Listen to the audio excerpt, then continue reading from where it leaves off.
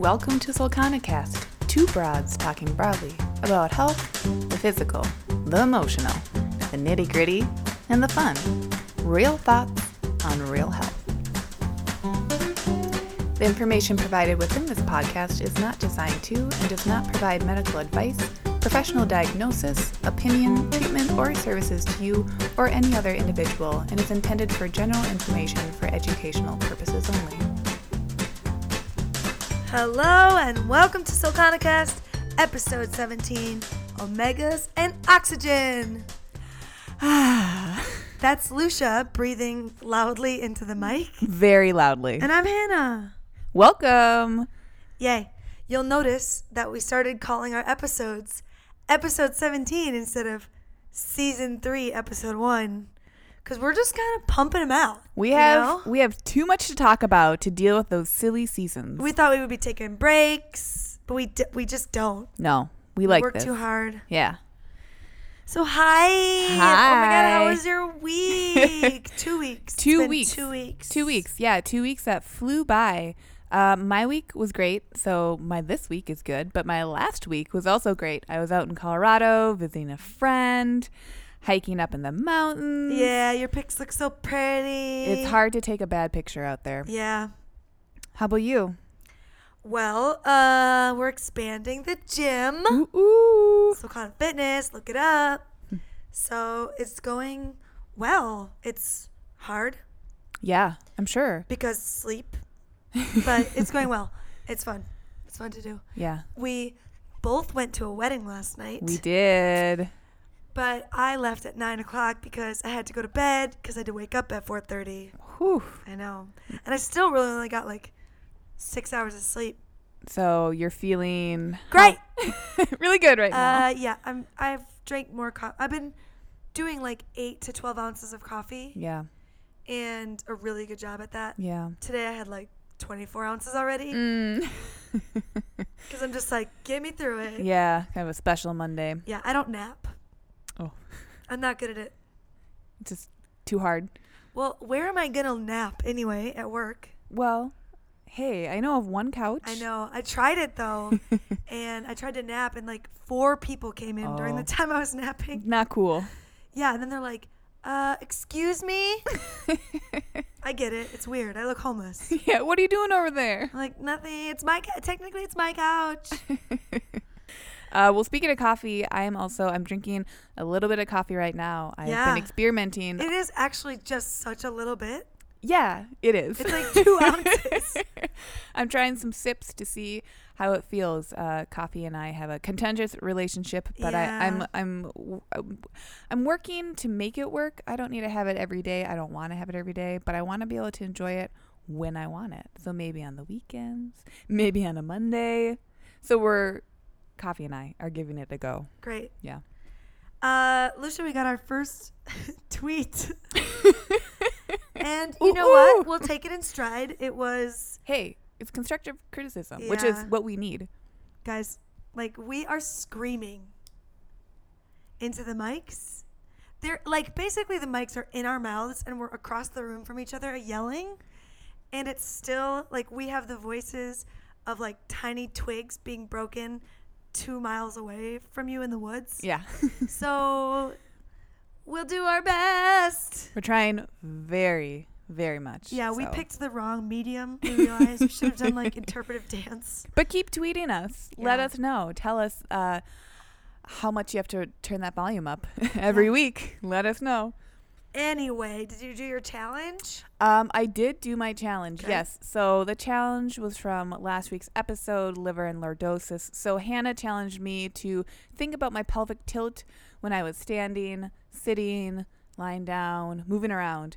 And throughout the episode, I was actually thinking, I think I have the opposite problem. That I do? Yes. Yes, you do. Yeah, right. So I was actually noticing, especially visualizing like a duck butt, being like, let me actually duck butt myself more and like tilt my pelvis that way more instead of trying to bring that in. Yeah, you don't need to worry about lordosis. Yeah. So it felt good to be thinking about pelvic tilt because it is something that I know could be working on Yeah. to get the right alignment. And you're tall, So you want to watch out for that thoracic kyphosis.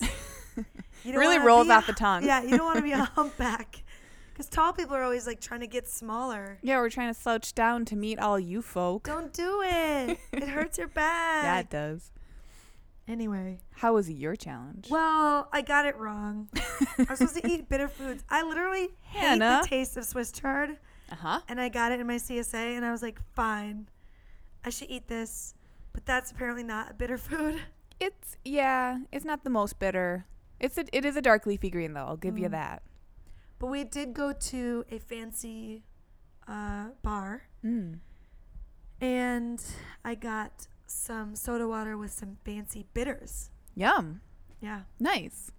Those would be bitter. Yeah, because we went to a fancy bar, but like neither me or my husband drink. So just what are you gonna pass do? those bitters. I mean, I do drink sometimes, but like not on a casual Wednesday. Yeah. If it's like a hype Wednesday. Sure. But casual, no. No, not so much. I'm good. Yeah. Well, good job. I would say you did do that challenge. Okay. Yeah. I mean, like I did it, but I barely passed. Yeah. Yeah. Okay. It was like Like I audited the class, but I forgot to show up. pretty much. Okay. Pretty much. Well, should we get into this week's content? Yes. Tell me about omegas because I find that so confusing. The term omega? No, like everyone's always like, you need your 3s and your 6s, but there's too much 6s and not enough 3s, and you got to take this certain thing. But I'm like, I don't know. Totally. I think that's how a lot of people feel. Yeah. So I'm going to give a basic overview on omega-3 and omega-6 fatty acids. Do it. So here we go. Ski, ski. Okay, so omega-3, omega-6 fatty acids, they're two separate ones. I'll be talking about both of them. They are our two essential fatty acids. So essential means the human body cannot synthesize these. They cannot create them from other fats or other compounds coming in from food and diet or from sunlight, anything like that. We have to ingest foods that contain omega-3 essential fatty acids and omega-6 essential fatty acids. Or what happens? Or our cell membranes are really going to hurt. We need these essential fatty acids. Yeah. They're really, really helpful for a slew of different bodily processes, for long-term energy, for appropriate inflammatory responses, but especially for creating cell membranes, and especially for creating supple and pliable cell membranes, which is really important. Yeah. So, like, literally, do you feel stiff if you don't get them? I mean, I guess nobody has survived without them.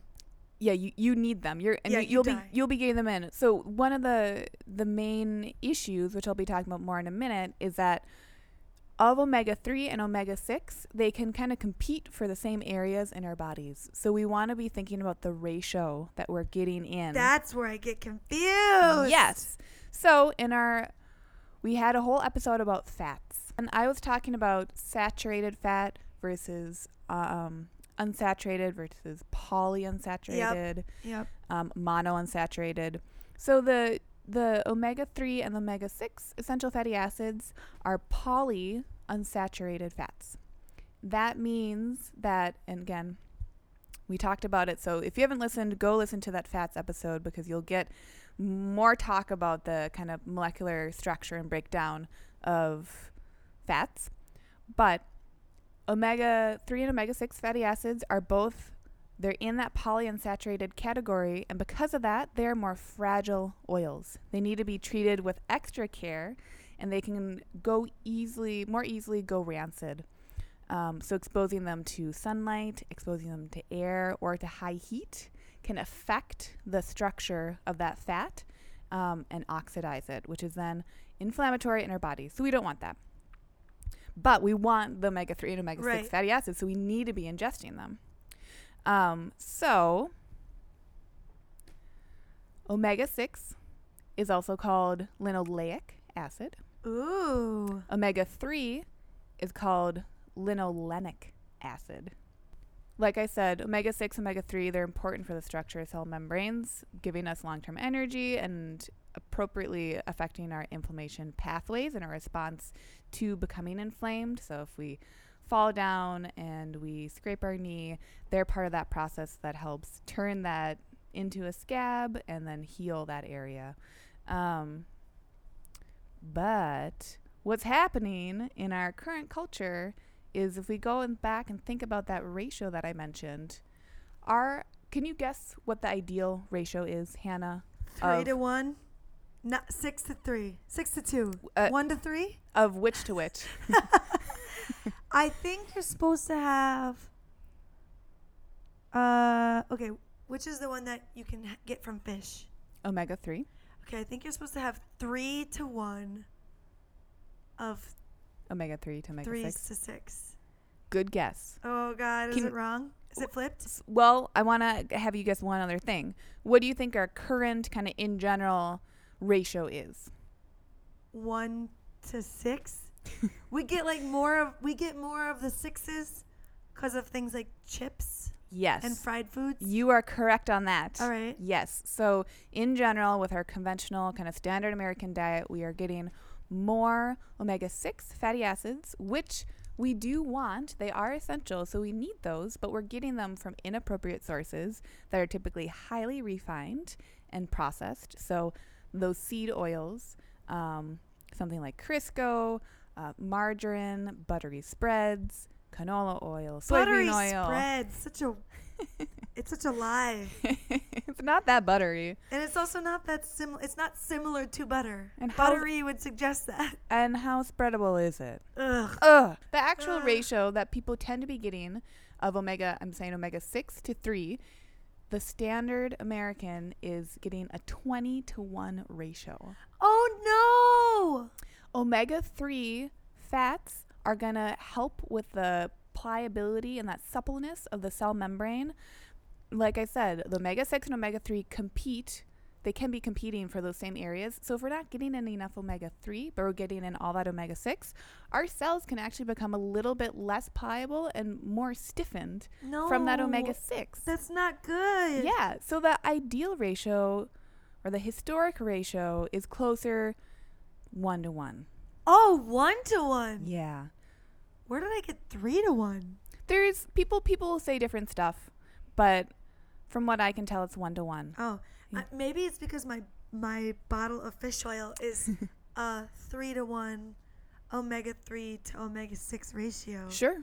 Yeah. Because I need more 3s to match my 6s. In general, yes. So a lot of people would feel better if they were to increase their dietary sources and or supplementing with sources of omega-3 fatty acids in order to shift that ratio. But I think what happens is that we hear it was a trend and probably still is a fad. Omega-3s are good. Omega-3s are healthy. Anything else that we're not talking about must be bad. Oh, yeah. That's not the case. What we're looking for is high quality sources of omega-3s and high quality sources of omega-6s in the appropriate amounts, that they're balanced with one another. Not just all 6s. Not just all 6s, which is what is going to happen if, like you said, that potato chip example, if the potato chips that you're buying at the store are deep fried in something like safflower oil, canola oil, some sort of blend, which is usually what they write on the back of those chips, which are going to be the more economical option than other fancier options like those cooked in coconut oil, any of that stuff that's coming out. Those oils are higher in omega-6. Dang it. So they can be enjoyed in moderation because we are humans and we have the right to eat whatever we want. Yes, it's our right. It's our birthright to eat chips when we want to. Yeah, you got that chip right.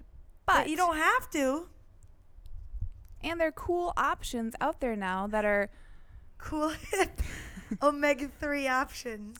Are just even still omega-6 options of oils that these chips are being cooked in that have those omega-6, but have omega-6 that are appropriate oils that like can withstand higher heat, so they're more stable. Okay. Yep. Just got to look for it. Yep. So the ratio is really important. Like you said, you mentioned fish. Yeah. Let's talk about some different sources of where we're getting these in. These omega-3s and these omega-6s. Tuna. For which? Omega-3. Yes. Fish. Nuts.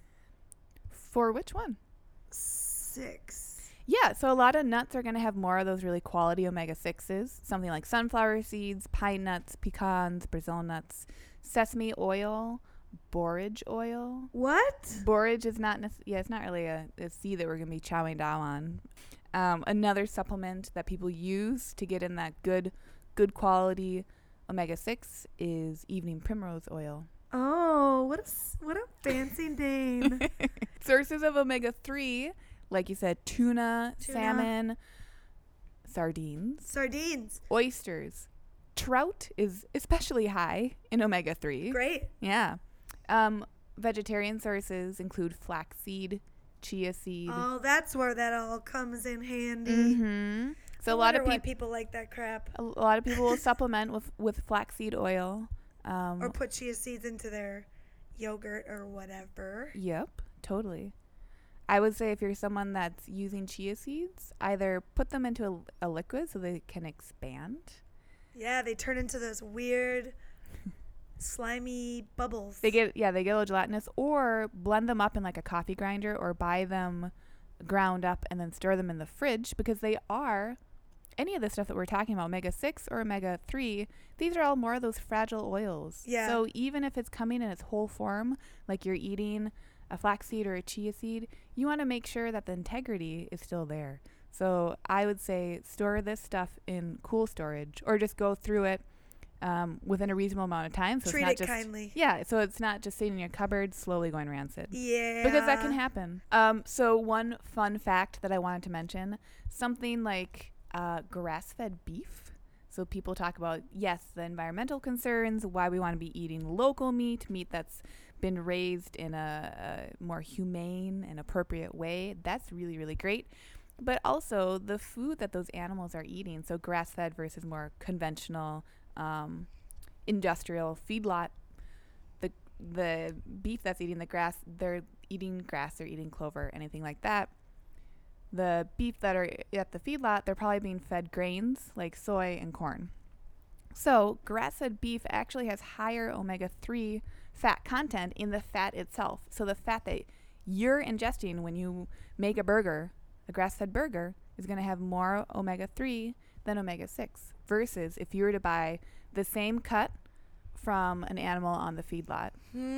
So another reason that you want to be eating animals, if you do eat animals, you want to be eating those animals that are eating an appropriate diet for themselves. Yeah. That clover that the grass-fed cattle are eating is high in omega-3. Dang. So think about their cell structure, their cell membrane, more supple, less inflamed, more able to do its thing because of an appropriate diet. Yeah. And that's the same thing we want to be doing in our bodies. And that's end like of the day. The same idea that we talked about when you have, like, if you have meat that you're not sure where it comes from, like, cut off the excess fat. Right. As well, for that same reason. Because Yes. that's where it's storing more omega-6. Yes, that reason, and also because we don't want to be fat phobic, but an animal, if we don't know its source and we think maybe it's lower quality, animals also, as do we store toxins, fat soluble toxins, like we talked about in our liver episode. Right. We store those toxins in the fat to move them away from organs to keep our body safe. So animals do that too. So if you're eating an animal that is, you don't know where it's from, there's a higher likelihood of that fat being more toxic, and also, yes, having a higher omega-6 to omega-3 ratio. So could you do yourself a favor, if grass-fed, if pastured options aren't in your budget, I would say either choose small fish, maybe buying like canned sardines, those are a really great option, or you could choose leaner cuts of more conventional meats too. That's what we do for our budget. Yeah.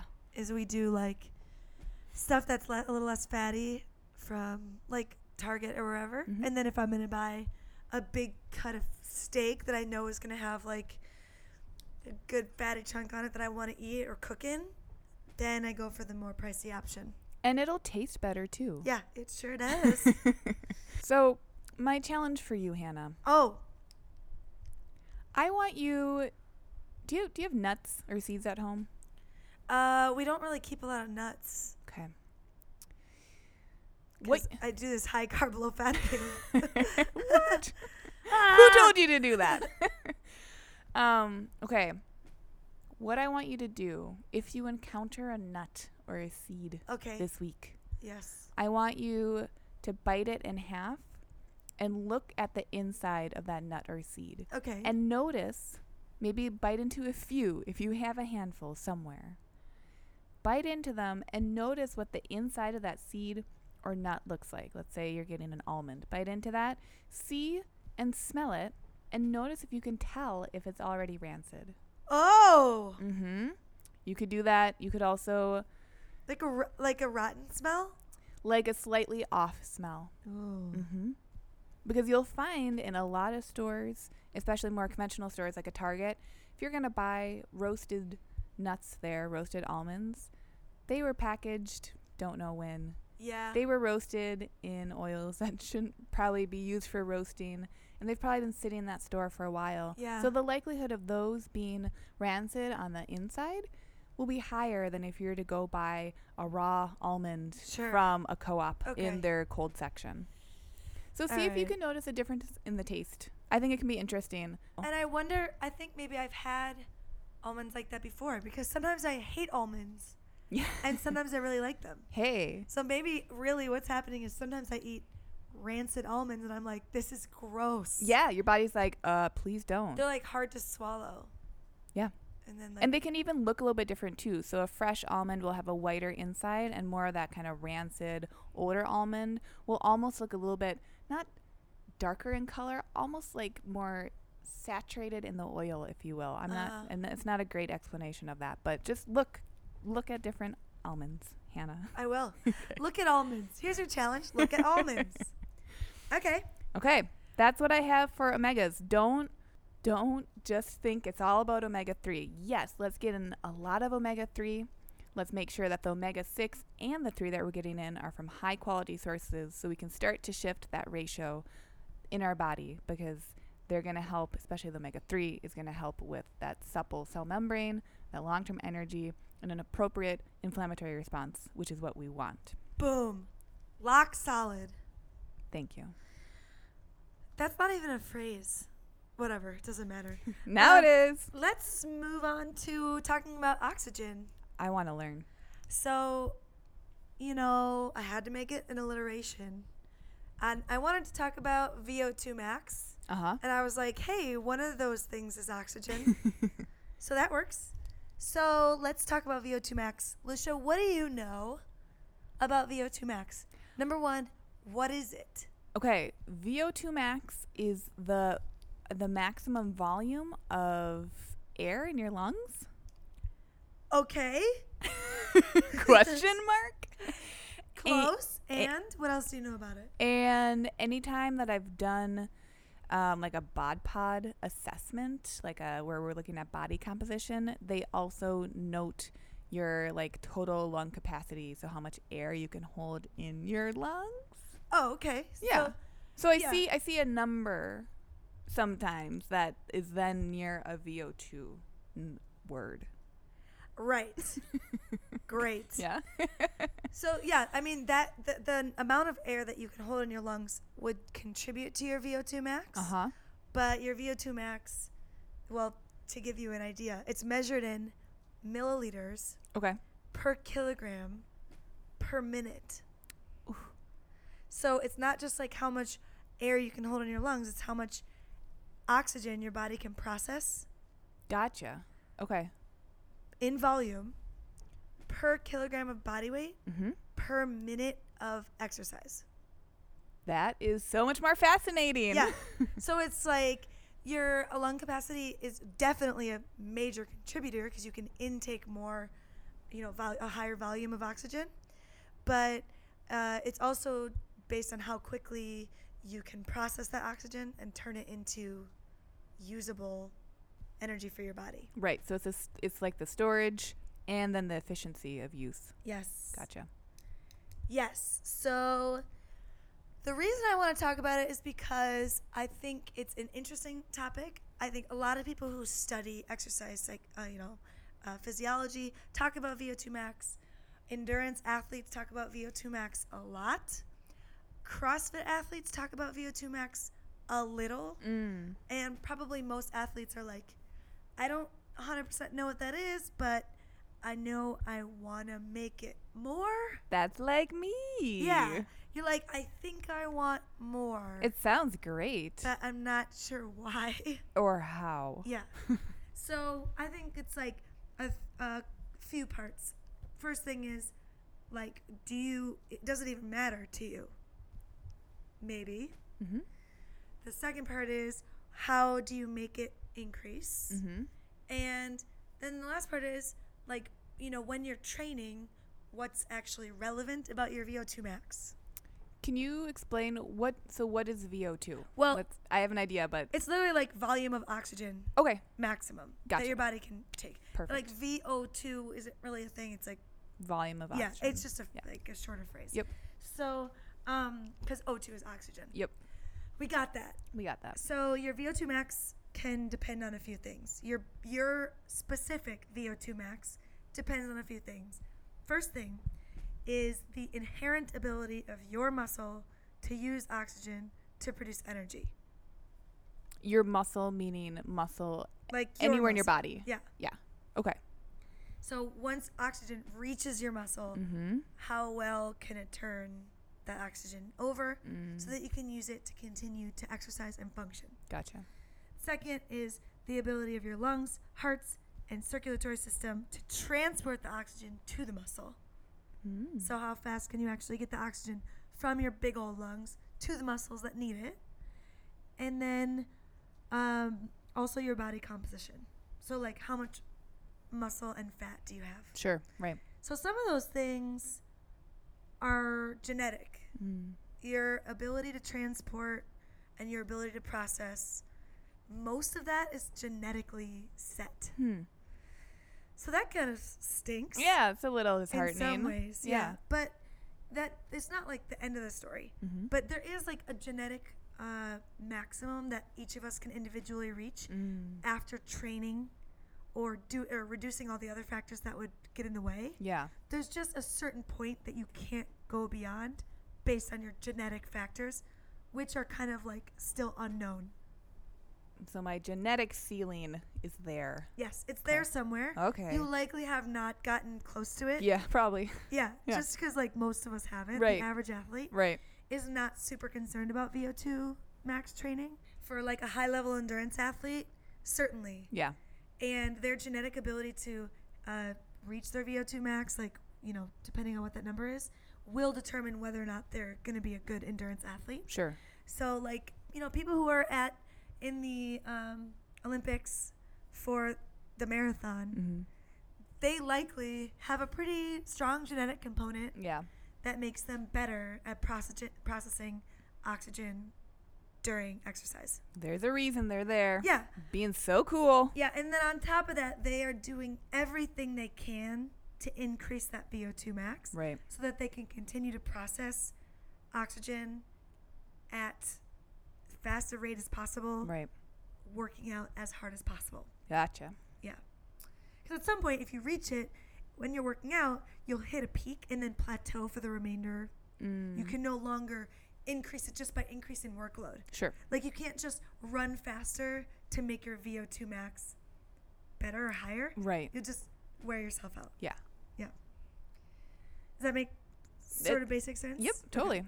So, and the other part of it besides the genetic endowment piece is like your training aspects and there's body composition aspects in there. Because that is like, it is volume per kilogram of body weight. Right. So if you shift that ratio, then there will be a difference. That's going to improve your VO2 max. Yep. Exactly. And it's important because in a lot of, if you look at different athletic events, you can determine like what percentage of your energy comes from oxygen in that exercise versus what percentage comes from lactate. Sure. So like if I'm doing an event that lasts for like a minute or less. So if I'm like a weightlifter, 25% or less of the energy I need for that event comes from actual breathing. Sure. From oxygen itself. Yeah. Yeah. Like if I am well rested and well fed and my muscles are prepared to work, they can function without a ton of oxygen. Yeah. And then the longer the event gets, the more dependent you are on oxygen. Like if you're doing an event that's like a long running event or long rowing event, if you're running for more than 20 minutes or something like that, 100% of your ability to continue depends on your oxygen intake. Okay. So like for me as a weightlifter, I don't really care about my VO2 max. Right. But if I'm trying to think about myself as a CrossFitter, I would. And if I'm thinking about myself as a runner, I definitely am. Yeah. So doing that Ragnar that you did. It was important for me to work on my VO2 max. Yeah. So that I didn't just die during the run. Is that why you think, and maybe there are probably a few different reasons, but why a lot of or like that classic, if you think of like a classic marathon runner, they're kind of tall and lanky and don't have much body mass? Well, the tall and lanky aspect might be what is going to improve their stride. Yeah. So that part of it they just have a genetic component, which is that they can get further. Yeah. But the low body fat aspect, for sure. Yeah, gotcha. There's definitely, if you're trying to fuel your system, if there's less system to fuel, it's going to take less energy. Right, it'll be more efficient. Sure. Of course, you don't want to be at 0% body fat and also 0% muscle mass. Right. Because that's going to be a problem for you as well. Yeah. But yes, the longer endurance athletes, they are very, very thin and have very low body fat. Right. Because, well, number one, because they're doing so much aerobic exercise and burning thousands of calories running for hours and hours a day. Yeah. But also because it's beneficial to their sport to be low body fat. Right, right. Basically, when we're looking at the number for VO2 max, what it's describing is the ability of your aerobic system to provide energy to working muscle. Cool. So, like, as you're continuing to work out and move, can your aerobic system provide you that support? Yeah. Or do you end up going to a place where you're relying more on lactate to provide energy? And we can kind of get to that, like, in a minute, because that's that relationship between lactate threshold and VO2 max is interesting, and I think probably the most interesting thing for CrossFitters to think about. But let's just think about VO2 max in its purest form. So what's interesting about this is that there's a few ways that you can improve it. And the first way is the way you train. And there are a bunch of different studies that have been done on this. As you can imagine, there are tons of coaches and athletes who've experimented with lots of ways to do this. Right. There's lots of researchers that have experimented with ways to do this. And what they found through many different studies is that high intensity, short duration interval training, i.e. CrossFit, is the most effective, more effective than just long endurance training on its own to specifically increase VO2 max. That feels like such a relief too. It's like, oh yeah, I could do that short and intense thing versus like dedicating all my spare time to some endurance. So that's like been known for a long time. But then in 2007, another study came out that said, yes, that is true, and actually even works better when combined with some level of endurance training. Cool. Okay. So if you combine together interval training, high intensity interval training with longer, low, slow cardio endurance training, that combination is the most likely to increase your VO2 max. So can you define what would that low and slow look like? Would that be like in a typical CrossFit class when you then do that metabolic conditioning, or is it even lower and slower? Like, let's say you're actually genuinely you're interested in increasing your VO2 max because you want to be a better endurance athlete. Like you want to get it, you want to work to the point where you're able to reach 75% of your VO2 max and then maintain that for a long duration of time, you need to be both doing CrossFit Metcons that are short, fast, high intensity,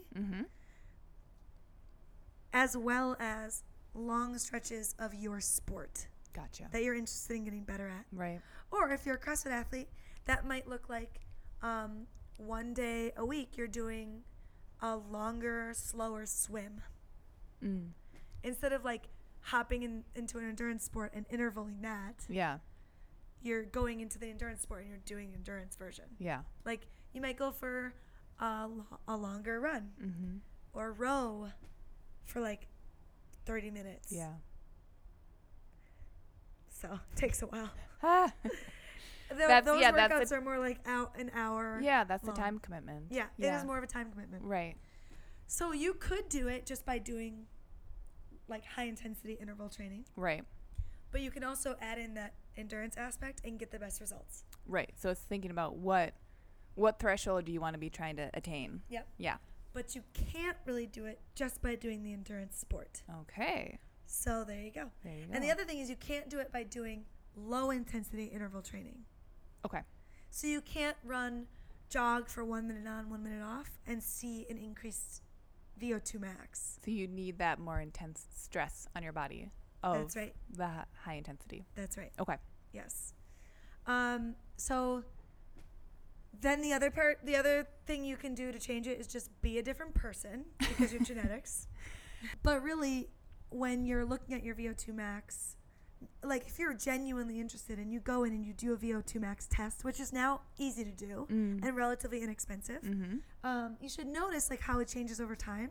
And when your window of increase starts to get a little smaller, understand that you might be getting pretty close to your genetic ability to reach that VO2 max. Right.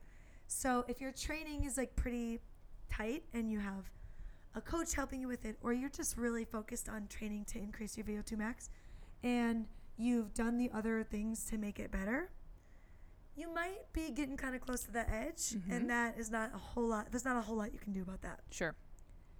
The other thing you can do is look at your body composition. Increasing fat is going to cause you to have a lower VO2 max. Sure. Decreasing fat is going to be better in terms of your VO2 max. So that's specifically if you're interested in that. And then if you're gaining muscle. Still, it's for kilogram of body weight. Okay. So yeah, anytime you're getting heavier, Yeah. you're going to slow down your VO2 max. There's more body that needs Yeah. fueling. Yeah. Yes, which is like, it's just it's a trade-off. If you're taking some time to increase mass, you're doing a bulking cycle, you're probably avoiding long duration cardio. You might even be avoiding interval training. You might just be lifting. Yeah. Your VO2 max might suffer during that time period. Yeah. So don't expect to be able to go out and just like hit the hardest sprint you can Yeah. and be totally fine. And then the other thing to think about is sport specificity. So depending on your sport, there's going to be an average VO2 max for like the top athletes. And depending, on what your sport is, you should look at those numbers to determine where you even want to be. Because if you're doing something like a sprint sport, it's not super important that it's very high.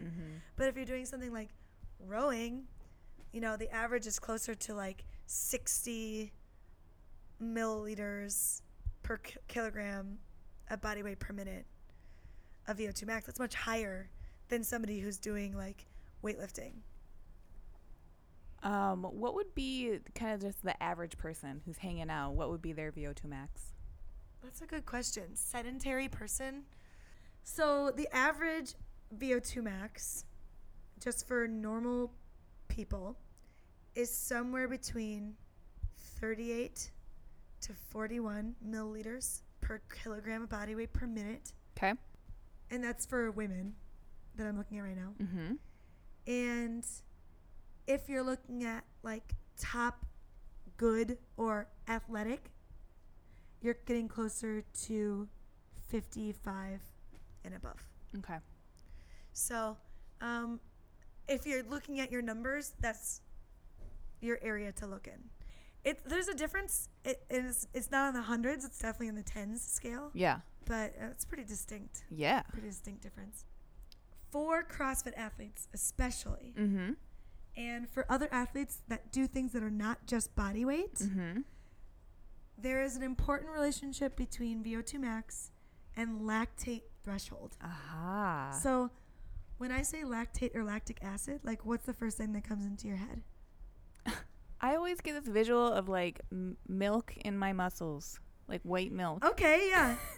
And like, do you view it as bad or good?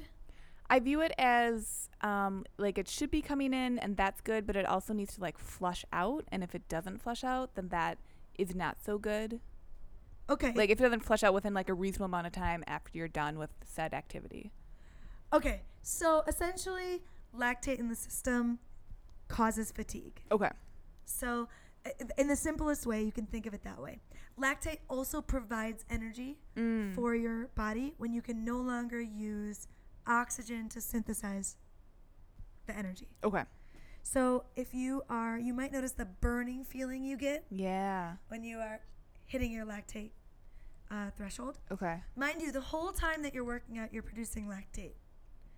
But at the lactate threshold, that's the point at which you start to produce lots of lactate. Uh-huh.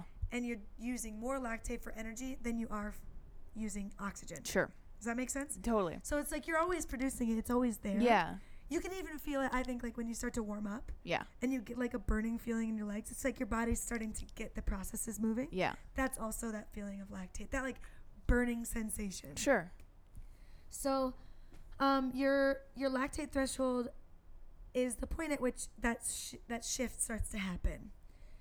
So the lactate threshold is going to be based on a percentage of your VO2 max. Oh.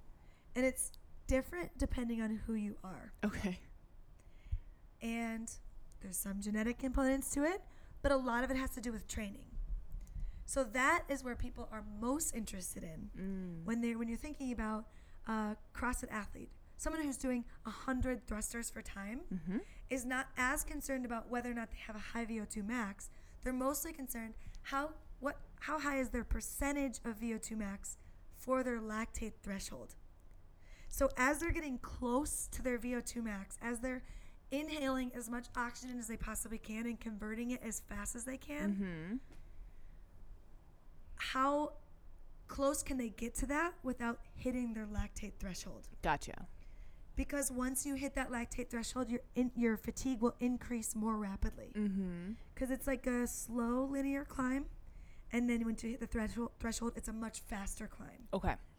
For how much lactate your body's producing, which goes into your muscles and can go into your bloodstream and can cause fatigue. Which is why someone in that case would want to be pacing themselves, not to just try to bust out a bunch of thrusters really quickly, because that would get them to that point more Yes, quickly. well, and it depends. So the top CrossFit athletes have a very clear understanding of when they are reaching their lactate threshold and when they're not.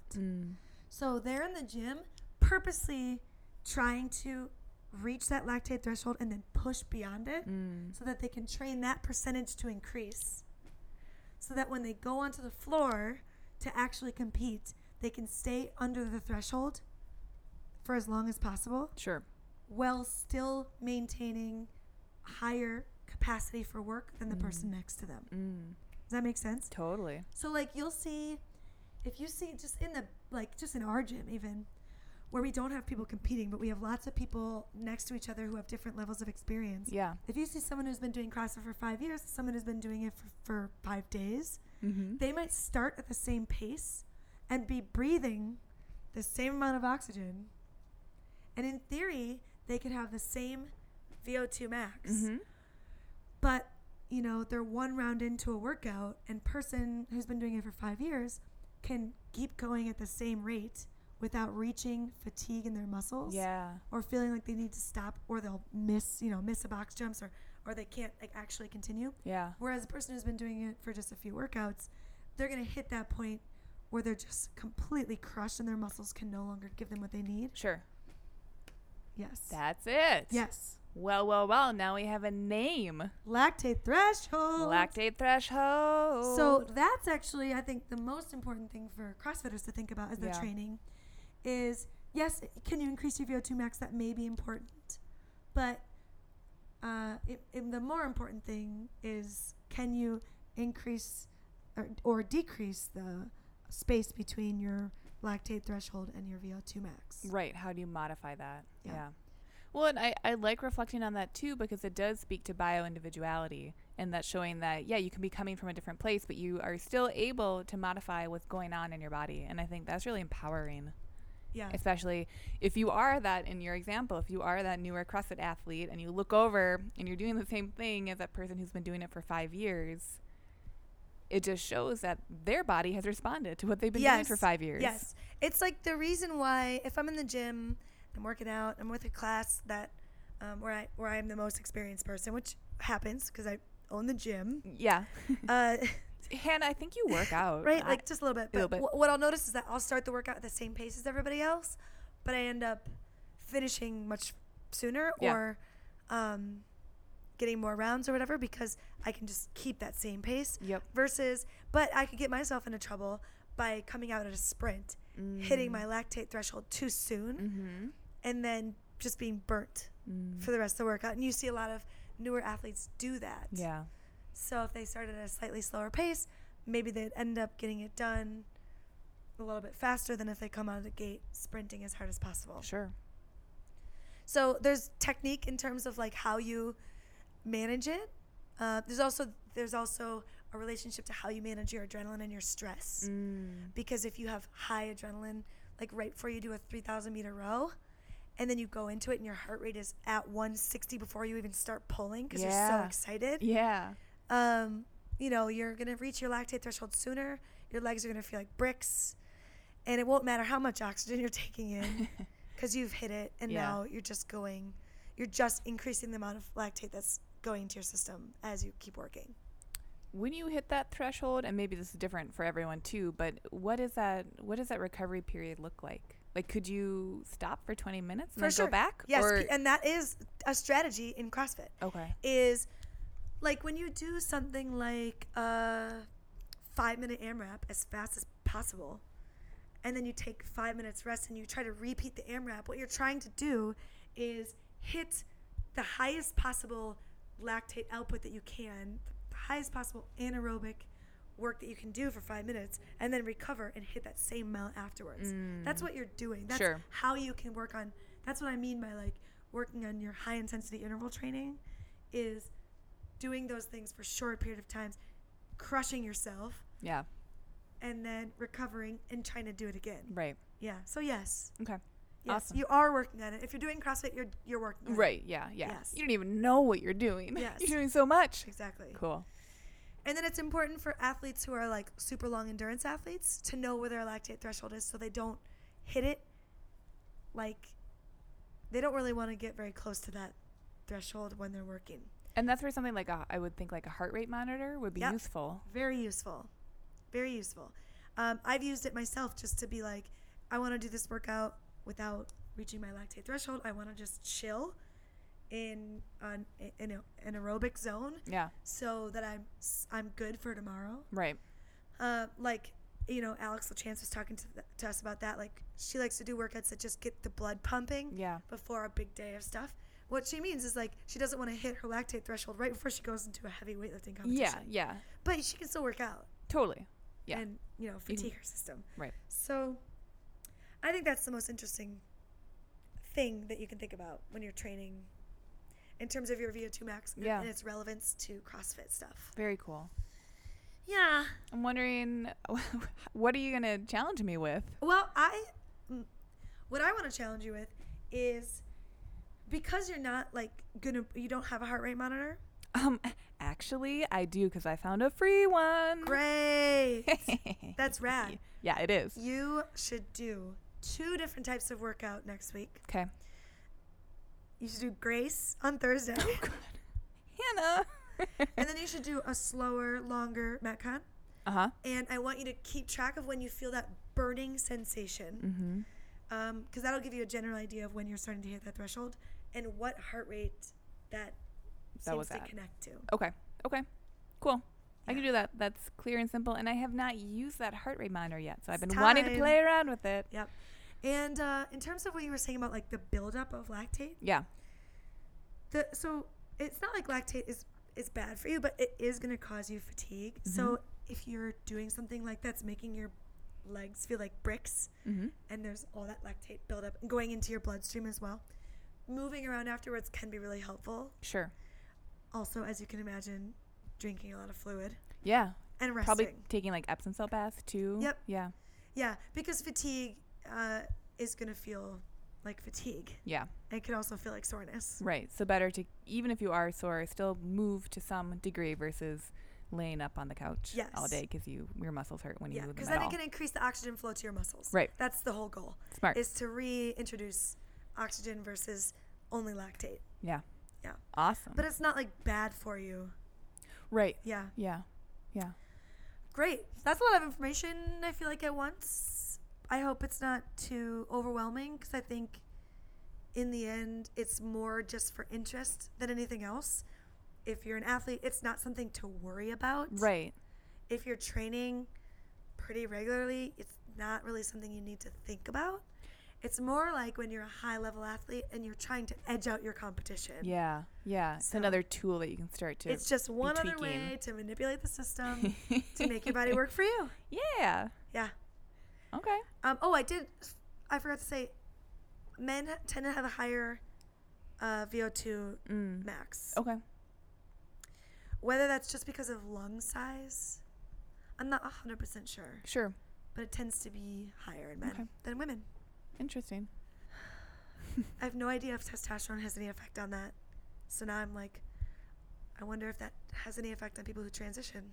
Yeah, we'll have to do more research and Yes, we see will. what we can find. My challenge is to answer that question for myself next week. Yes. And then report back. Yay. Yay. What a great episode this has been. Yeah, this is really fascinating. Yeah, we've learned about fats, muscles, oxygen, Lactic acid. Yeah. Getting the burn. That burn. Yeah. I'm tired. I'm fatigued. I think I hit my lactate threshold during this episode. But you're not going to take a nap. Because I don't even know how. Thank you all for tuning in. Yeah. You should join us next week. We're having a special guest on the show. Woo. And she's very popular. She is. She's good people. She's good people. I'm not even going to say who it is because I just want to tease you so much. You have to come back. You gotta. Share this podcast with your buds. We would love that. And like your moms and dads and your brothers and sisters. Yeah. We would appreciate that. Thanks for tuning in. And big thanks to Taj Ruler, who is the reason the sky is blue. She's so good. Thanks, everybody. Tune in next week. And we'll see you next time on SolkanaCast. See ya. SolkanaCast is produced by Taj Ruler. Subscribe on iTunes or visit solkanacast.libsyn.com. That's LIBSYN.com for full episode information. You can also visit our website at solkanafitness.com to stay up to date on everything health and fitness. Join in on the conversation over on Facebook, Twitter, and Instagram at Solkana CrossFit. See you there.